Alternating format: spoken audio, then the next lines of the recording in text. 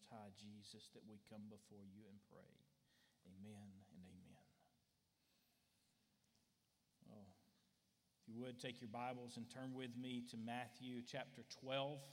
Matthew chapter 12, we're going to be in verses 33 through 37 today as we continue our journey through Matthew and looking at the kingdom of God and what it means and who it is and what Jesus has to say about the things that are going on. And this week really is a continuation of last week's sermon. As Cody dealt with the passage before this, he spoke about what was going on as the Pharisees claimed that Jesus was acting on behalf of the prince of the demons and Beelzebul, and that he was not acting in the power of the Holy Spirit, but in the power of some evil spirit.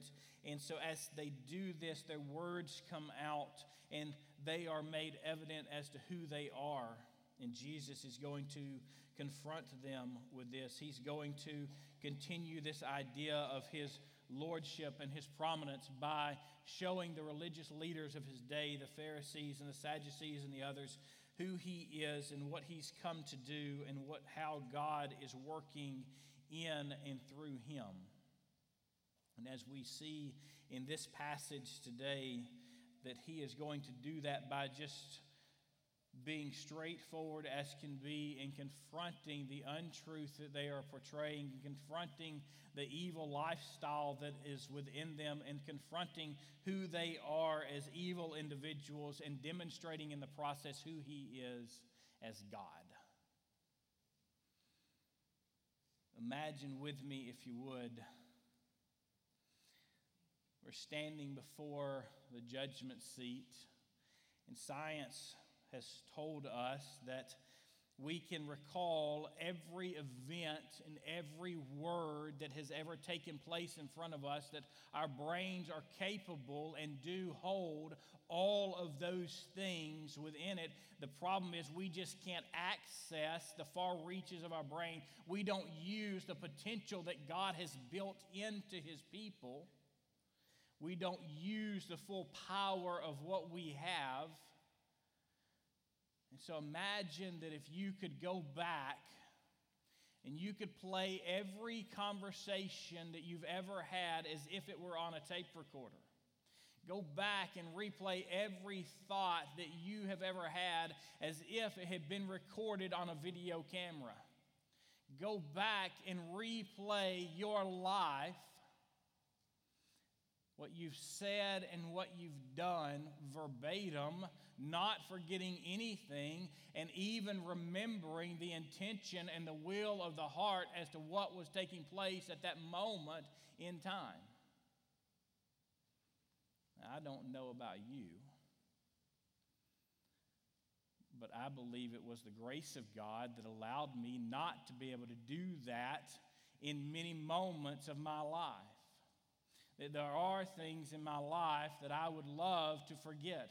There are moments that I would love to have never said what I said or have done what I did. We don't like to go back and think of those, especially if we see every gory detail of those thoughts and every detail of those words and every detail of those actions.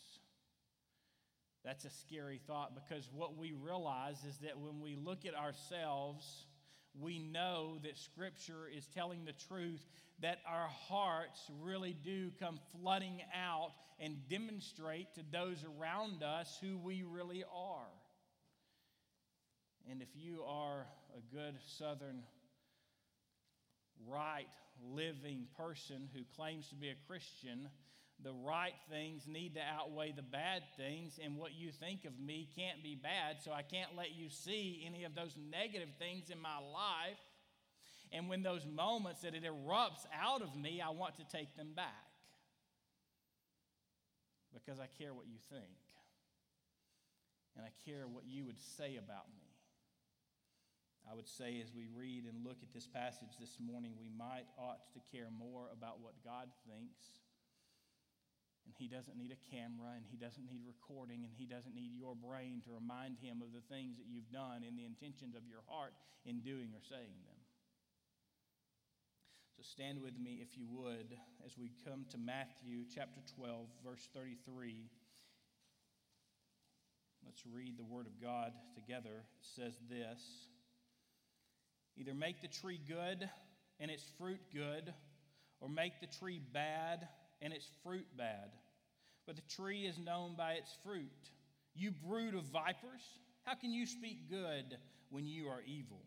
For out of the abundance of the heart the mouth speaks. The good person out of the good treasure brings forth good, and the evil person out of his evil treasure brings forth evil. I tell you, on the day of judgment, people will give an account for every careless word they speak. For by your words you will be justified, and by your words you will be condemned." May God add his blessing to the reading and the hearing of his word. You may be seated. Remember, we are coming to this passage not in isolation, but we're coming to this passage after having heard the Pharisees condemn Jesus for acting with evil intentions, from evil power, from a standpoint which we know was not where he was or who he was. And he has told them that there is the unpardonable sin, that blasphemy against the Holy Spirit, that the ongoing, continued, rebellious rejection of Jesus Christ and the Spirit of God as it moves in our life to draw us to salvation, that the rejection of that in an ongoing basis is the unforgivable sin. And at some point, God will stop striving with you, and that may be at the point of death or it may be earlier, but who wants to take the risk? And so as he tells them that there are some things that will not be forgiven in this life or in the life to come, he's continuing this thought as he moves forward. And he says, either make the tree good and its fruit good, or make the tree bad and its fruit bad. For the tree is known by its fruit. Now this instantly reminds us of what Jesus has said in the earlier chapters of Matthew, in the Sermon on the Mount, where he says, judge the tree, because a tree is going to be known by its fruit. An evil tree does not produce good fruit. A good tree does not produce evil fruit. You can't get apples from a fig tree. You can't get figs from an apple tree. A tree is known by its fruit. And there he was dealing with the actions of our lives come from within, and the actions of our life truly give demonstration to who we are on the inside and whether or not we are born again disciples of Jesus Christ. And I use the word disciple here specifically and directly, not because that my title is the pastor of discipleship and administration, and if you spend 5 minutes with me, we're going to talk about discipleship. I choose that word specifically and directly in this passage and as we go through Scripture, because Jesus is not looking for more believers. He's already got enough. The Pharisees who were accusing him of doing things by Satan's power and by evil powers, they believed in God. They had grown up their whole life reading Scripture. They could quote more Scripture than probably anyone sitting in this room, unless you've got the first 5 books of the Old Testament memorized. They knew what God's Word said. They believed in the one true God. They believed in Yahweh of the Old Testament, right? Their failure in seeing the truth of who Jesus was is what comes back to condemn them later and what will bring judgment upon their lives. They were believers in God. They were not going to be disciples of Jesus, and that's what he's called us to be, is disciples. So as they were believers in what God was doing, they came to this scene, they confronted him, and he tells them, your works are good, or your works are bad. And the tree is going to be known by either or. And in this passage, he's talking about the things that they are saying because of what they had just said. It wasn't actions that they were taking. They were actually speaking against him, speaking against the work he was doing, speaking against the Holy Spirit. And as they did, they were confronted with their sin instantly and at this moment by Jesus himself. And he's saying, make the tree good.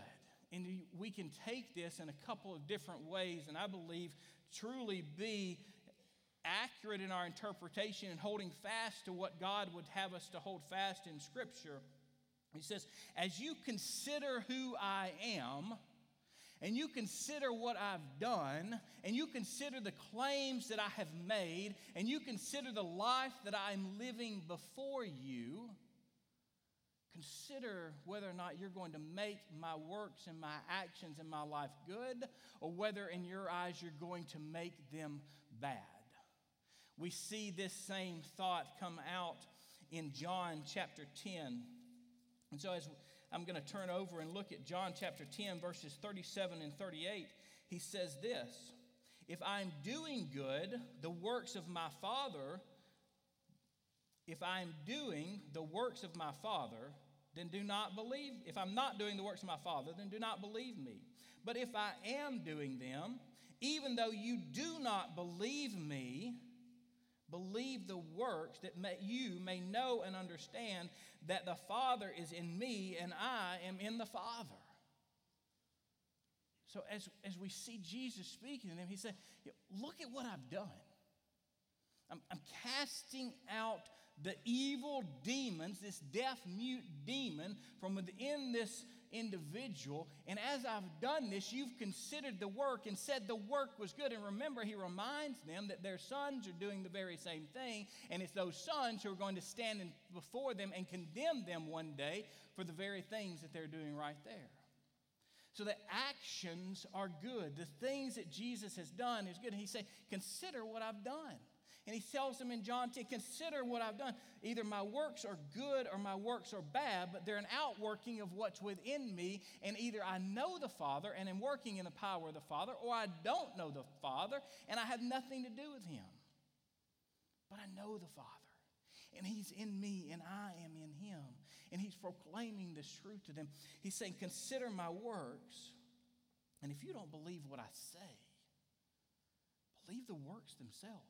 Let my actions and my attitudes in my life speak for me, that I have been obedient to God, that I'm not acting on my own, that I am doing the will of God. And so he says, make the tree good or make the tree bad. It can't be both. You can't stand here and not condemn me, or you can't stand here and condemn me for good works. If I'm doing bad works, you must condemn me, but if I'm doing good works, then you can't condemn me.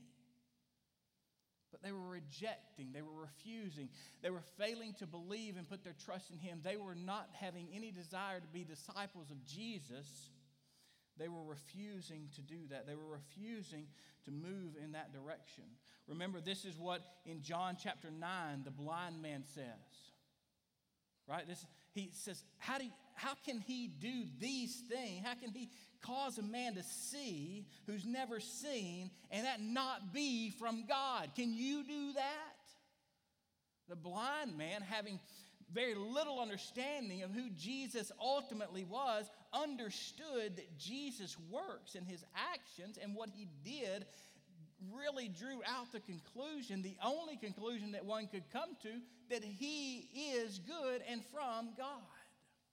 Remember when Jesus asked him the question about John the Baptist.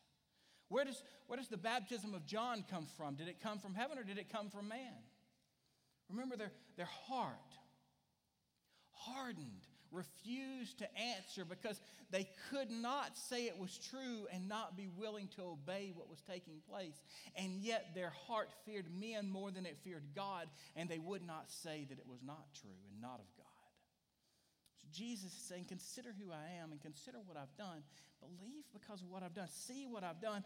I am demonstrating good fruit in front of you. The only way to say I'm not is for you to reject the things that have been done.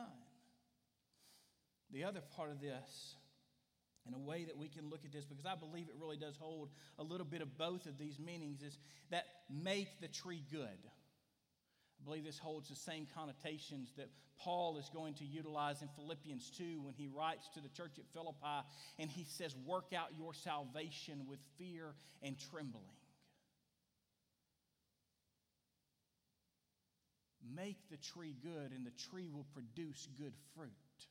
Take in the gospel of Jesus Christ and allow the Spirit of God to overwhelm you. Allow the Spirit of God to come in you, and you will produce good fruit. That's where Acts 1:8 says, when the Spirit comes upon you, you will be my witnesses. You're not just going to live a life. A witness does not sit on the stand and say, look at what I've done. A witness sits on the stand and say, this is my character, and because of that, I'm telling you the truth, but this is what I had to say about the events that are taking place. And so we see that it is both of these. Consider who Jesus is and what he's done to the Pharisees and to us. That's our plea to you who don't trust him, who are wondering if all of this that we talk about Jesus is real, if all of this stuff that we say about who God is real. Consider what Jesus has done. Consider the claims that he makes. Consider who he's done. Consider who he is, and consider what he's done for us. Consider the fact that he died on the cross for you and me. You hardly find a good man that's willing to die for another. But yet he died for us while we were yet sinners. Christ died for us. And so he's acknowledging to them that you must consider what I have done. You must move in a direction, working with the Spirit of God to move in sanctification, to make the tree good, to be equipped and encouraged and satisfied in the work that God has called us to. And the outpouring of that is going to be different. But then he looks them square in the eye. And he doesn't ask them what they think. He doesn't ask them their opinion on the matter. He doesn't say, now don't you understand? Because Jesus knew the men that were in front of him were men whose hearts were hardened, and it was hardened so that they would not see the truth of who he was. They were not going to see the truth of who he was. They were going to reject him. They were going to reject him to the point that when he claims to be God and standing before them in trial, that rejection leads ultimately to the condemnation of death, that he has to die, and that death is on the cross to fulfill the prophecy that God has already proclaimed about who he is, what has happened, what is going to happen, and what is going to take place.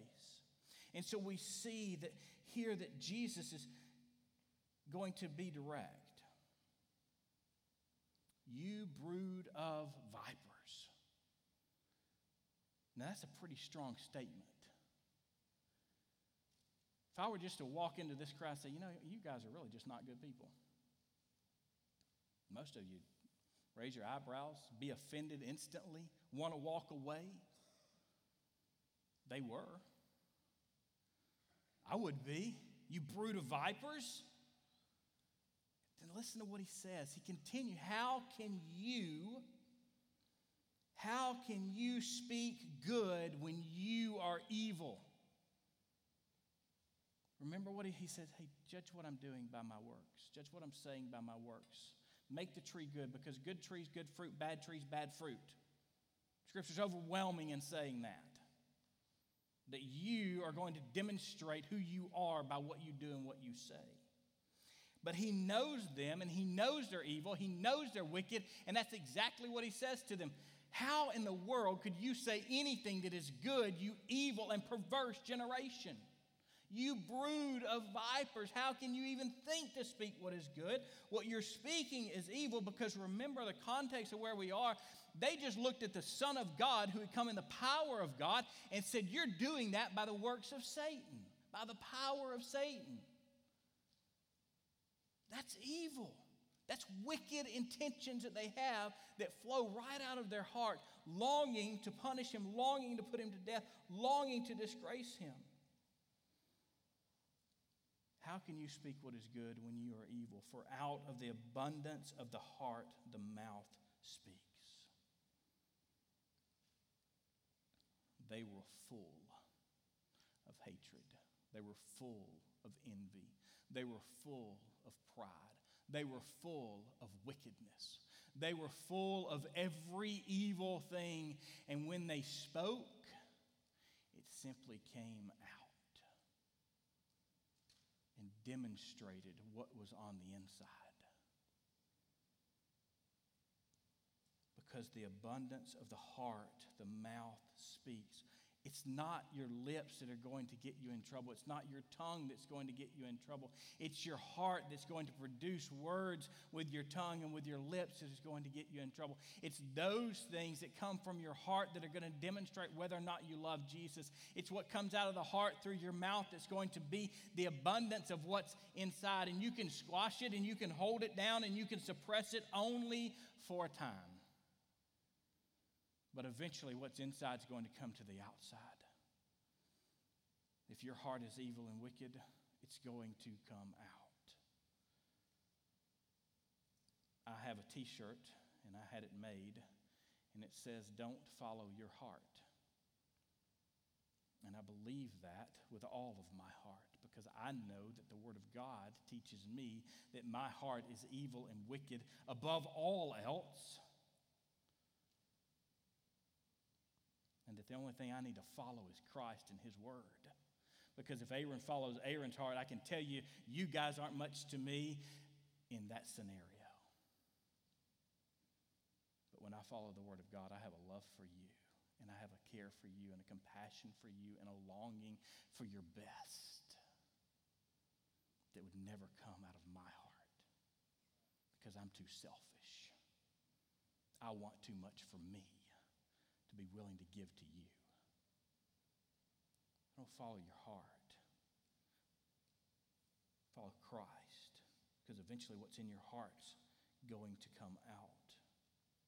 It's going to be seen. In Ephesians chapter 4, verse 29,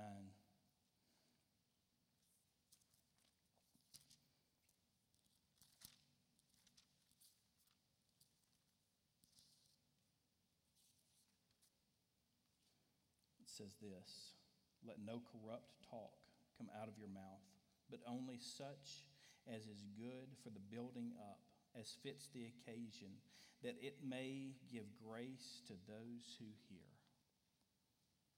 Use your mouth to proclaim grace and mercy and peace to those around you. Let all of the things that are wicked and evil not come out.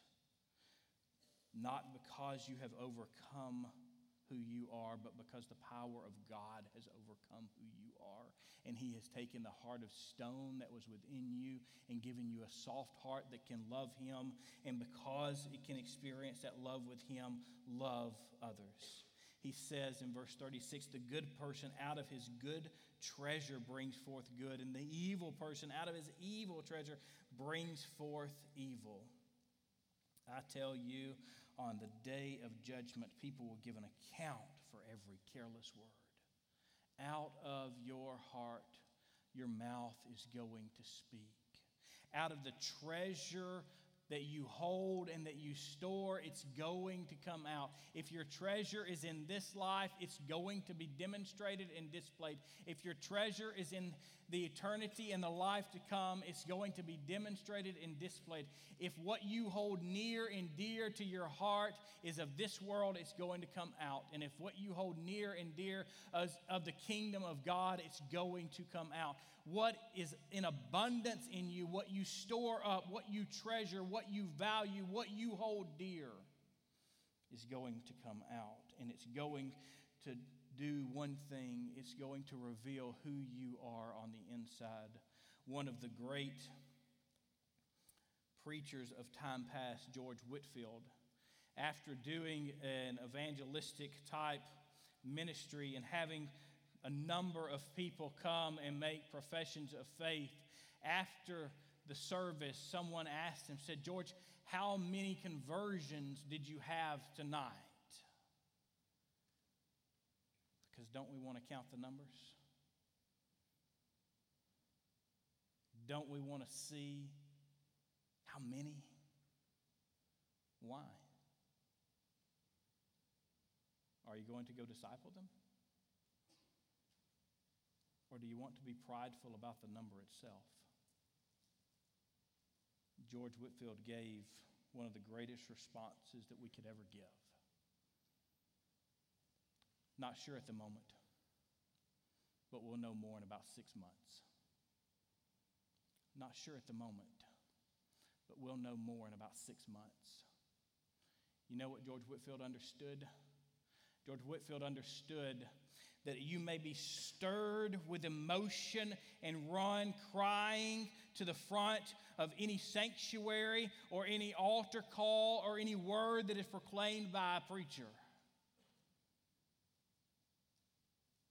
But whether or not the Spirit of God came into your heart and has begun to overwhelm that evil heart and make it a soft heart will not be fully demonstrated until the months to come. Because who you are on the inside always comes out. Always. It's going to become clear whether or not you have a true relationship with Jesus Christ as Lord and Savior of your life. Because remember the parable of the sower and the seeds? 3 out of the 4 that he talks about don't know Christ ultimately, do they? But the one that does produces fruit. And when I read the Word of God here in an earlier passages at the Sermon on the Mount, the fruit that is produced must be good fruit. If it's not, then why would you expect me to count you a believer? Why would you expect me to count you a disciple of Christ if your life does not bear out what you say about yourself? And I understand that this is difficult passage. This is difficult teaching to say that just because you say you believe does not mean that you are a child of the Most High God.